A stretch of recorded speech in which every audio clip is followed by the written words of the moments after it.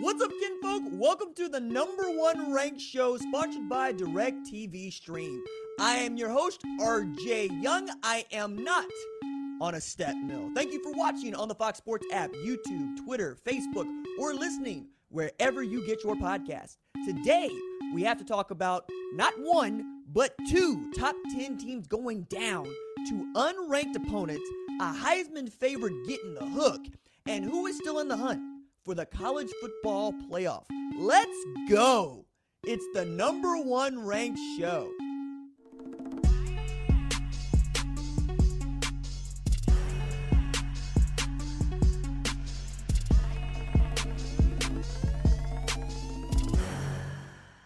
So we got to start with number 3. Oklahoma comes back to beat Kansas 35-23 in Lawrence. Oklahoma hasn't lost to Kansas since I was 13 years old. I am a 34-year-old grown man now. That means the Sooners' 16-game win streak goes back to the year 2000. On top of that, the Sooners won last year's game by 53, but that predated the Lance Leipold era.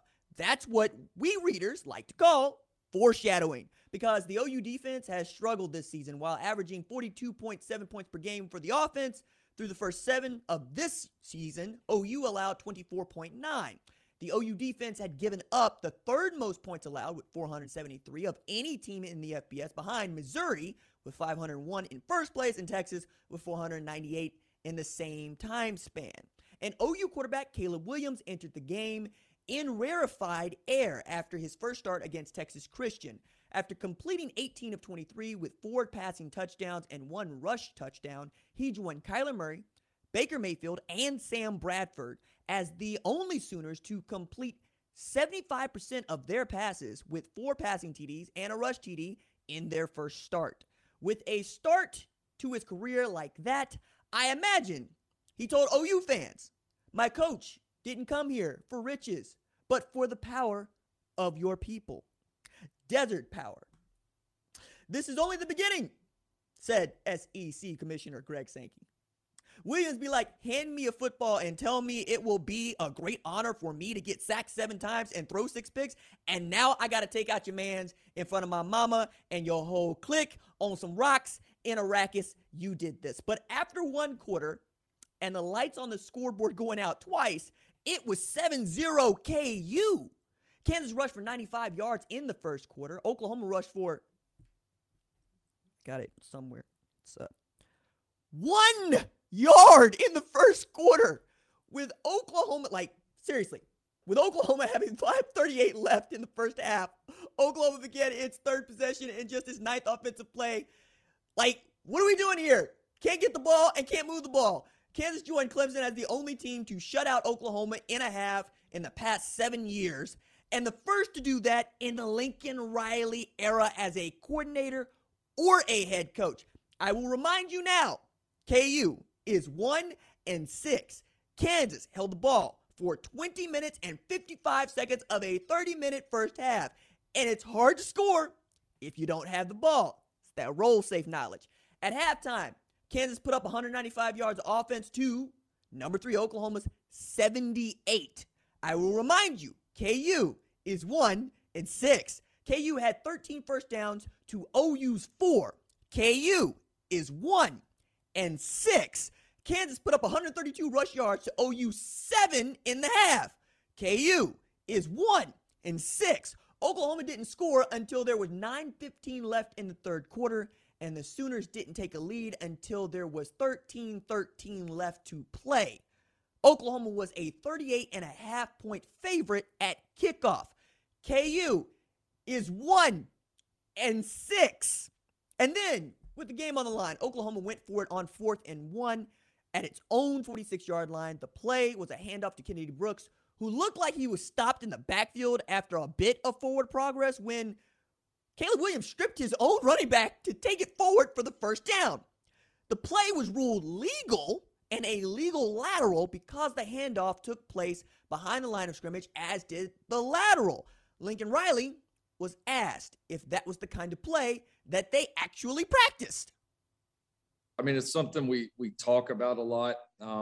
When you get in, we call them gotta have it situations. And those are where you're going for it. And we try to really be specific and identify for our guys when those situations are. You're going for it, and there's really nothing to lose at that point. And so we've talked about those things. Do we practice, a guy, flicking a ball back or pulling out of hands? I didn't have a great view of exactly how much Kennedy gave it, or Caleb just pulled it out, but we do talk about it. Have we practiced that one? No. You got to give those two kids a bunch of credit. Kennedy for realizing, because Kennedy doesn't, obviously, as we know, doesn't fumble the ball much. So I think Kennedy realized what Caleb was trying to do.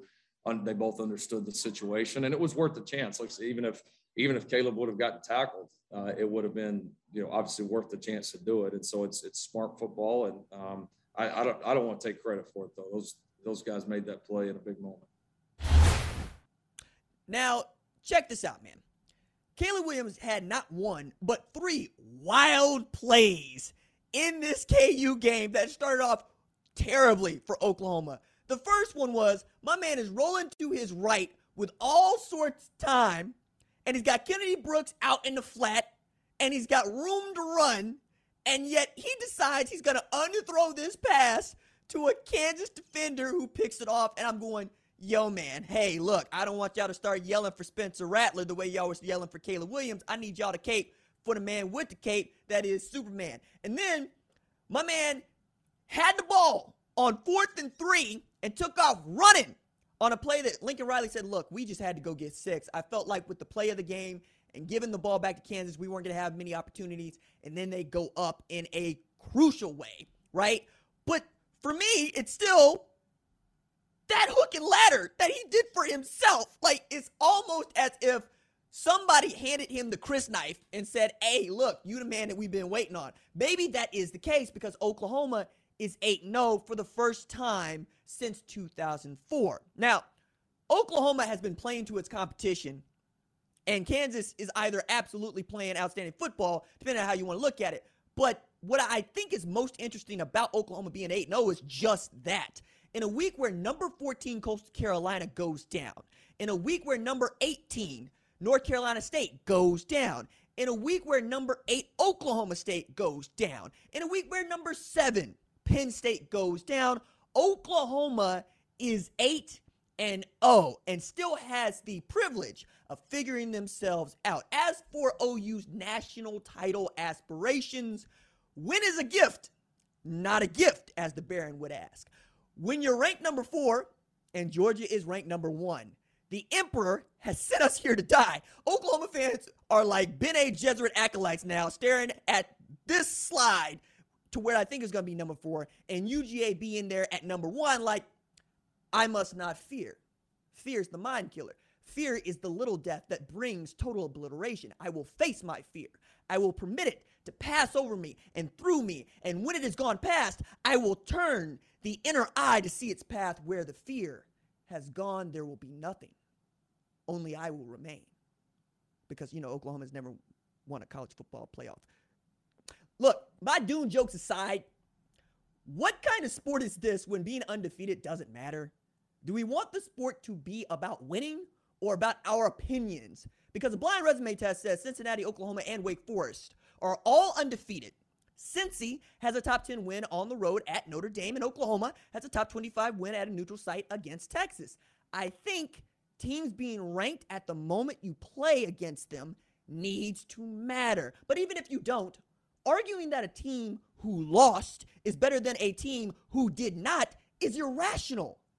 And it means playing football doesn't actually matter to you.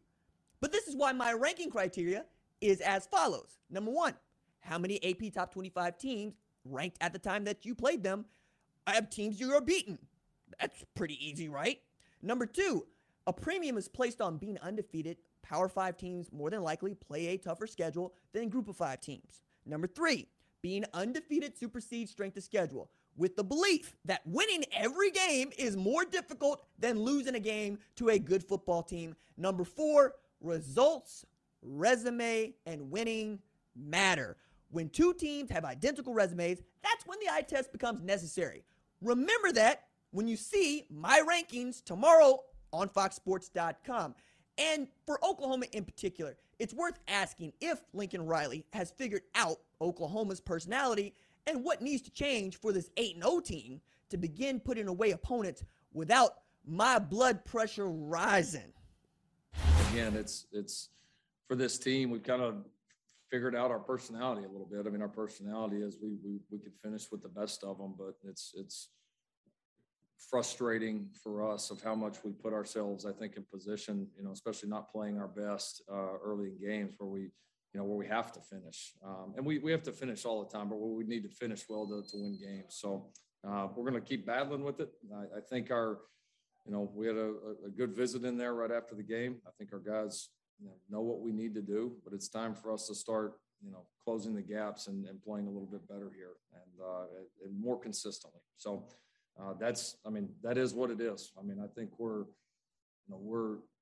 still a very capable football team. There's no question. And we'll be excited to have a chance to get some guys back. And I think that's got to be our spark right here, is a combination of getting some of these guys back. We were obviously pretty thin in a lot of areas today. We've got to get guys back.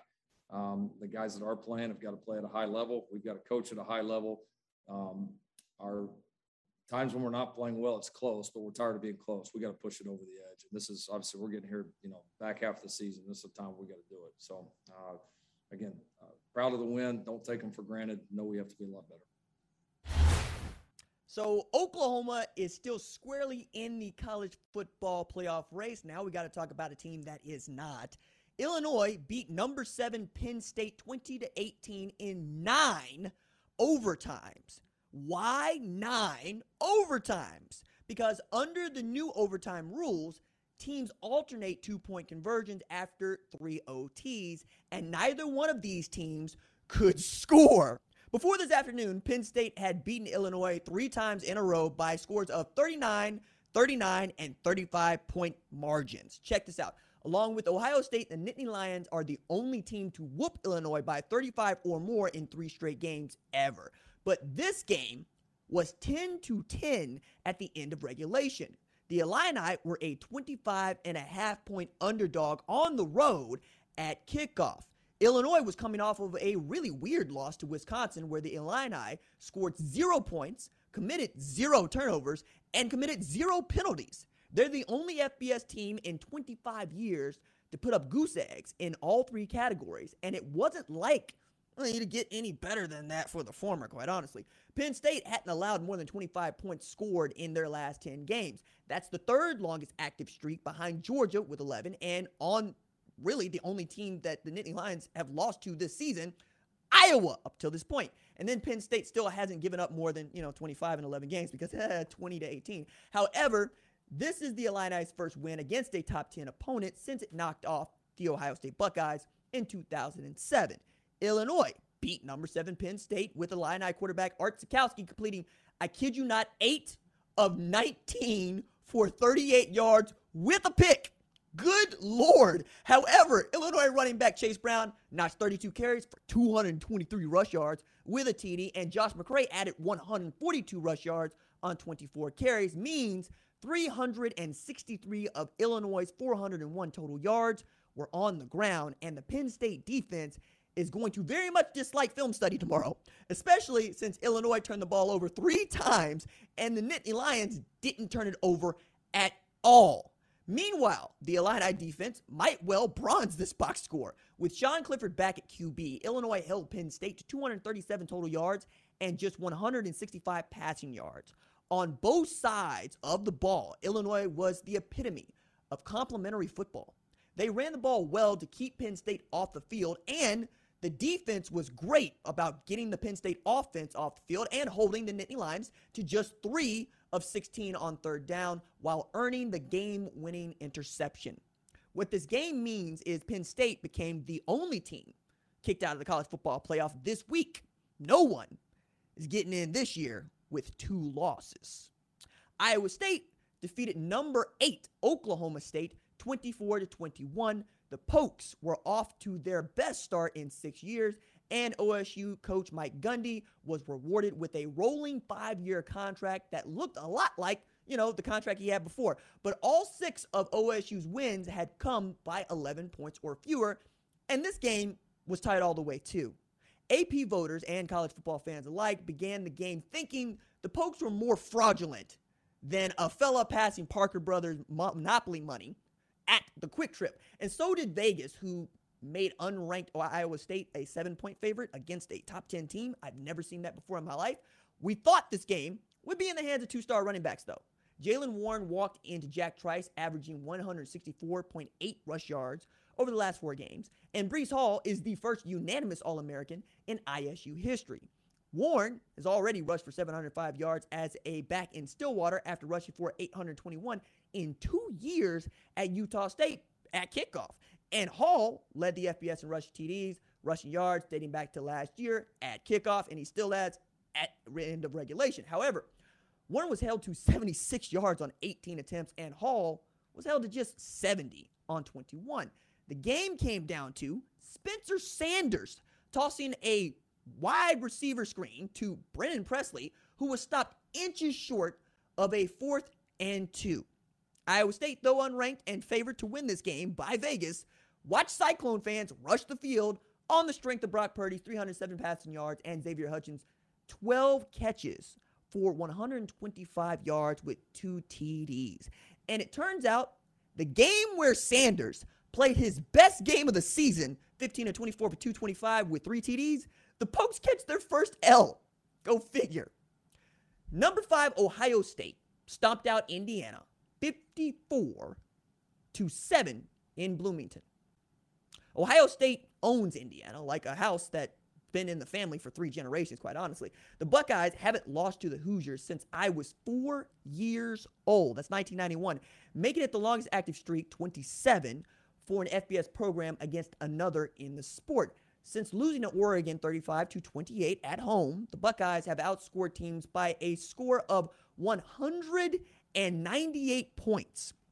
Only Georgia can claim more points scored during that time frame with 167, and UGA, of course, is on a bye and the best team in college football. We'll talk about that in a bit. With his receiving TD, though, Chris Olave became just the 3rd Buckeye to catch 30 career touchdowns. He trails David Boston, who was a monster, with 34, and tied Devin Smith with 30 for the most in school history. He caught passes from Indiana quarterback Jack Tuttle in high school as well, and they remain close friends. Or at least I hope they still remain close friends after this shellacking. Tuttle was sacked twice and just 4 of 7, 41 yards with a TD in the game. Poor Indiana, man. The Hoosiers fell to 0-5 against ranked opponents this season after going 3-1 against ranked opponents in 2020. And yes, of course, their only loss to a ranked opponent, Ohio State. It gets worse. The Hoosiers began the game scoring just 11.3 points per game against ranked teams this season and scored just 7 tonight, while C.J. Stroud hit 21 of 28 passes for 266 yards with 4 TDs, and Travion Henderson rushed 9 times for 81 yards with 2 TDs. Henderson leads the FBS in yards per rush with nearly 8.8 per carry. With 5:45 left in the first half, number 5 Ohio State had already scored more points against Indiana, 37, than number 3 Oklahoma did against Kansas with 35, and number 2 Cincinnati scored against Navy with 27 in full games. The Buckeyes had 6 offensive possessions in the first half and scored on every single one of them. Look, I would really like to see Ohio State's offense against Georgia's defense, and I'm ducking because that's a double entendre and it was funny. At least check this out. You lost to Oregon, okay, Ohio State? But the rankings will work themselves out. Even my rankings will work themselves out. Heck, UO looked like losing to a UCLA team we're going to talk about here in a bit. And that same UCLA team lost to Fresno State. And that same Fresno State team lost to Hawaii, who is playing New Mexico State right now. But now, I've got Ohio State fans popping off in my mentions talking about Georgia ain't the number 1 team in the country. I'm sorry, what? Georgia, you've got a little bit of experience with this, though. So I'm asking y'all, please, stop the steal. All right, number 6, Michigan ran over Northwestern 33-7 at the Big House. The Wolverines hadn't lost to Northwestern since 2008 and have won 12 of the last 13 games against the Wildcats. Michigan is one of just 4 programs with 2 players with at least 8 rush TDs apiece in running backs Hassan Haskins and Blake Corum. After beginning the game scoreless until the second quarter and leading just 10-7 at half, Michigan outscored Northwestern 17-0 in the third quarter to go up 27-7 after 3. Wolverines quarterback Cade McNamara completed 20 of 27 for just 129, but the firm of Haskins and Corum combined for 229 rush yards and 4 TDs on 42 carries. Both tailbacks went over 100 rush yards in the game, while the Michigan defense held Northwestern's Ryan Helinski to just 14 of 29 completions for 114 pass yards. The Michigan defense held Northwestern to 233 total yards and just 4 of 14 on third down. The Wolverines are 7-0, heading into their top 10 matchup for the Michigan State Championship against the Michigan State Spartans. With Penn State's loss to Illinois, the winner of that game will be seen as the best challenger to Ohio State for the Big Ten East Division title. I don't need to remind you, Jim Harbaugh has never beaten Ohio State as Michigan head coach. But first, he and his team have to get past Mel Tucker and Heisman candidate Kenneth Walker III in what should be an outstanding game next week at noon on Big Fox. Number 10, Oregon survived a late comeback attempt by UCLA, 34-31 in Pasadena. The Bruins began the day looking to get 4 wins in their first 5 games of conference play for the first time since 2007, and after vaulting out front in what, wasn't to be expected to be an upset, really, that's what it looked like. The Bruins came close, man. UCLA led 17-14 at half, but trailed by 3 when UCLA back up. Ethan Garbers came in to relieve Dorian Thompson-Robinson late and threw a pick to DJ James, who sealed the win for Oregon. Oregon's win means they're still in the playoff conversation. In fact, only Penn State was knocked out today. The selection committee would have to consider, though, Oregon's head-to-head this season if Ohio State runs the table, and both are on the bubble. Can't wait to see what they would figure out there. The Ducks have Colorado at Washington, Washington State at Utah, Oregon State to finish the season before perhaps playing in the Pac-12 title game. Means they're not likely to play a ranked opponent during that time. With Wake Forest and Oklahoma still undefeated, though, UO is on the outside looking in, not to mention Cincinnati's the number 2 team in the country according to the AP. But we have no evidence to show the selection committee values Cincy that highly and would be breaking precedent to rank Cincy in the top 4 come November 2nd. A lot of moving and shaking left. Number 16, Wake Forest bested Army 70-56. Wake Forest began the game 9-1 against Army dating back to 1990. That's the best record of any team who has played the Black Knights at least 10 times. Army, though, is now 0-37 against ranked teams over the last 41 years. It's a yikes for me, dog. And the Demon Deacons, they're scoring. They've scored at least 35 in every one of their 7 games, and they're the only ACC team to begin the season that way since 2013 Florida State, who performed the feat 13 consecutive times and, of course, won the national title. Now, Wake Forest is 7-0 for the first time since 1944. That is World War II right there. And the 70 it put up are the 3rd most points the Demon Deacons have scored in school history, and the most it has scored since 1940. Wake QB Sam Hartman hit 23 of 29 attempts for 458 pass yards with 6 total TDs. Hartman was responsible for 36 points in a game that began with an over-under set at 53 and hit 126. This game also featured a 48-second stretch where teams scored a combined 3 TDs. Add to this, just before kickoff, unranked Miami knocked off number 18 North Carolina State 31-30. So Wake Forest is in the driver's seat to win the Atlantic. But is Wake Forest a playoff team? It's an interesting thought, and we're going to get to unpack it. Number 23 Pittsburgh beat Clemson 27-17 in Pittsburgh. Whether or not the Demon Deacons are on a path to the playoff, they're certainly likely on a collision course with Pittsburgh in the ACC title. Now, I think what's really interesting about what Pittsburgh was able to perform is that they were able to do it against a Clemson team that normally gives them all sorts of problems, right? We're talking about a Pittsburgh team that has played Clemson 4 times since 1977. But since 2015, we have Pittsburgh winning 2 of those games, right? Meanwhile, Pittsburgh is off to their best start since, 2015. So I'm really interested to see how this ends for the Panthers, who are very much running the Coastal. And I expect Pat Narduzzi and Kenny Pickett and Jordan Addison to be in a position to not just challenge a good Wake Forest team, but perhaps win the ACC championship and get a bid to a New Year's Six Bowl. And if you haven't had Kenny Pickett, who passed for 302 yards against a Brent Venables defense, on your draft board, along with a Jordan Addison, who left the game under concussion protocol, but still had 5 catches for 84 yards, I got to ask, man, what are we actually doing here if we're not paying attention to what these guys are doing? Speaking of paying attention to what these guys are doing, we got to talk a little bit about DJ Uiagalelei. He got the hook in the third quarter after what was one of the most egregious shovel passes that I have ever seen. And he wasn't particularly good throughout the day, but he hasn't been particularly good throughout the season. This is a guy who started off as a Heisman candidate. Remember, at the start of the season, we didn't know much about Kenneth Walker III being a Heisman candidate. We certainly weren't talking about anybody other than perhaps Kayvon Thibodeau, who wasn't a quarterback.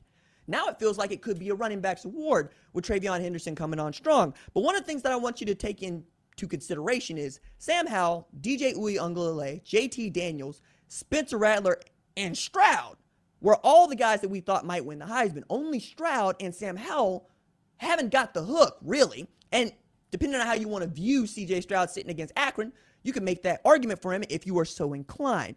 But I think we need to take a hard look at DJ Uiagalelei and perhaps missed on it, right? Because I thought he played really well against Notre Dame last year and played really well in a comeback win against Boston College. And I thought that he has more talent than even Trevor Lawrence did. But he is not living up to that billing. And anytime you get the hook, it's not a good look. All right. We'll talk a little bit more about that Clemson game a little bit later on. But I also want to talk about Dabo Swinney and how he seems to be being treated right now by Clemson fans. I'd say, man, there's this really attractive job at LSU that's open right now. And perhaps you might want to take a look at how you're treating the man so that he doesn't necessarily take off and leave. Because unlike many places, LSU's got enough money to pay him what he is owed and to give him the kind of support that, quite honestly, a coach of his caliber should receive. Now, he's got a really great situation in Clemson, and I don't know that he is even really thinking about it. I know what he said, right? He's going to be at Clemson. He's going to be at Clemson for a long time, but he wouldn't be the first head coach to say that. What I am saying is perhaps you want to treat the dude right and you want to remind him how much you love him at a time when USC and LSU both got open jobs, all right? So as we move past the ACC and we get into a little bit deeper conversation about what the college football playoff is going to do and what it means, I think it's important that we also talk a little recruiting. In that way, number 12, Ole Miss beat LSU 31-17, right? LSU had a lame duck head coach in Ed Orgeron and is a program in flux as first-year coordinators Durante Jones and Jake Peetz might be out of jobs at the year's end, but still, Ole Miss gets a 31-17 win, and we're still trying to figure out what exactly they're going to be doing at LSU and as far as head coach. But I thought it was cool to see Matt Corral come out to play after Lane Kiffin was very loud about, I don't know if he's going to be able to get this done come Saturday, and he got out there and he 100% got it done. But let's talk about what we really want to talk about with Ole Miss LSU, and that is Arch Manning was on site, all right? So it's not just that Arch Manning was on site, it's that this is the time when they decided they were going to retire Uncle Eli's jersey as well. Everybody is not just getting this dude on campus for official visits. They're getting him on campus for official visits and making these events. You'll remember Georgia showed out for Arch Manning, all right? Like, they're number one team in the country. They're trying to win a national championship. No, we want the number one 2023 overall player to come play his football at Georgia. And why not? Because Arch Manning is one of those can't-miss prospects in the way that people were talking about Trevor Lawrence, Justin Fields, and the like. But I want to take this time to enlighten some of you who might not necessarily know just what it is to have an Arch Manning on campus and what this man is measuring up to be. So let's go through 3 things you need to know about Arch Manning.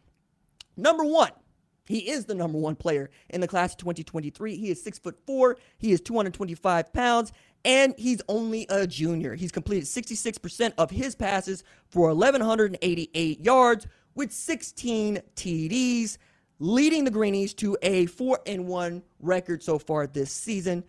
In his 3-year career in New Orleans, he has scored 91 TDs running and thrown just 15 interceptions, right? So that's his bio.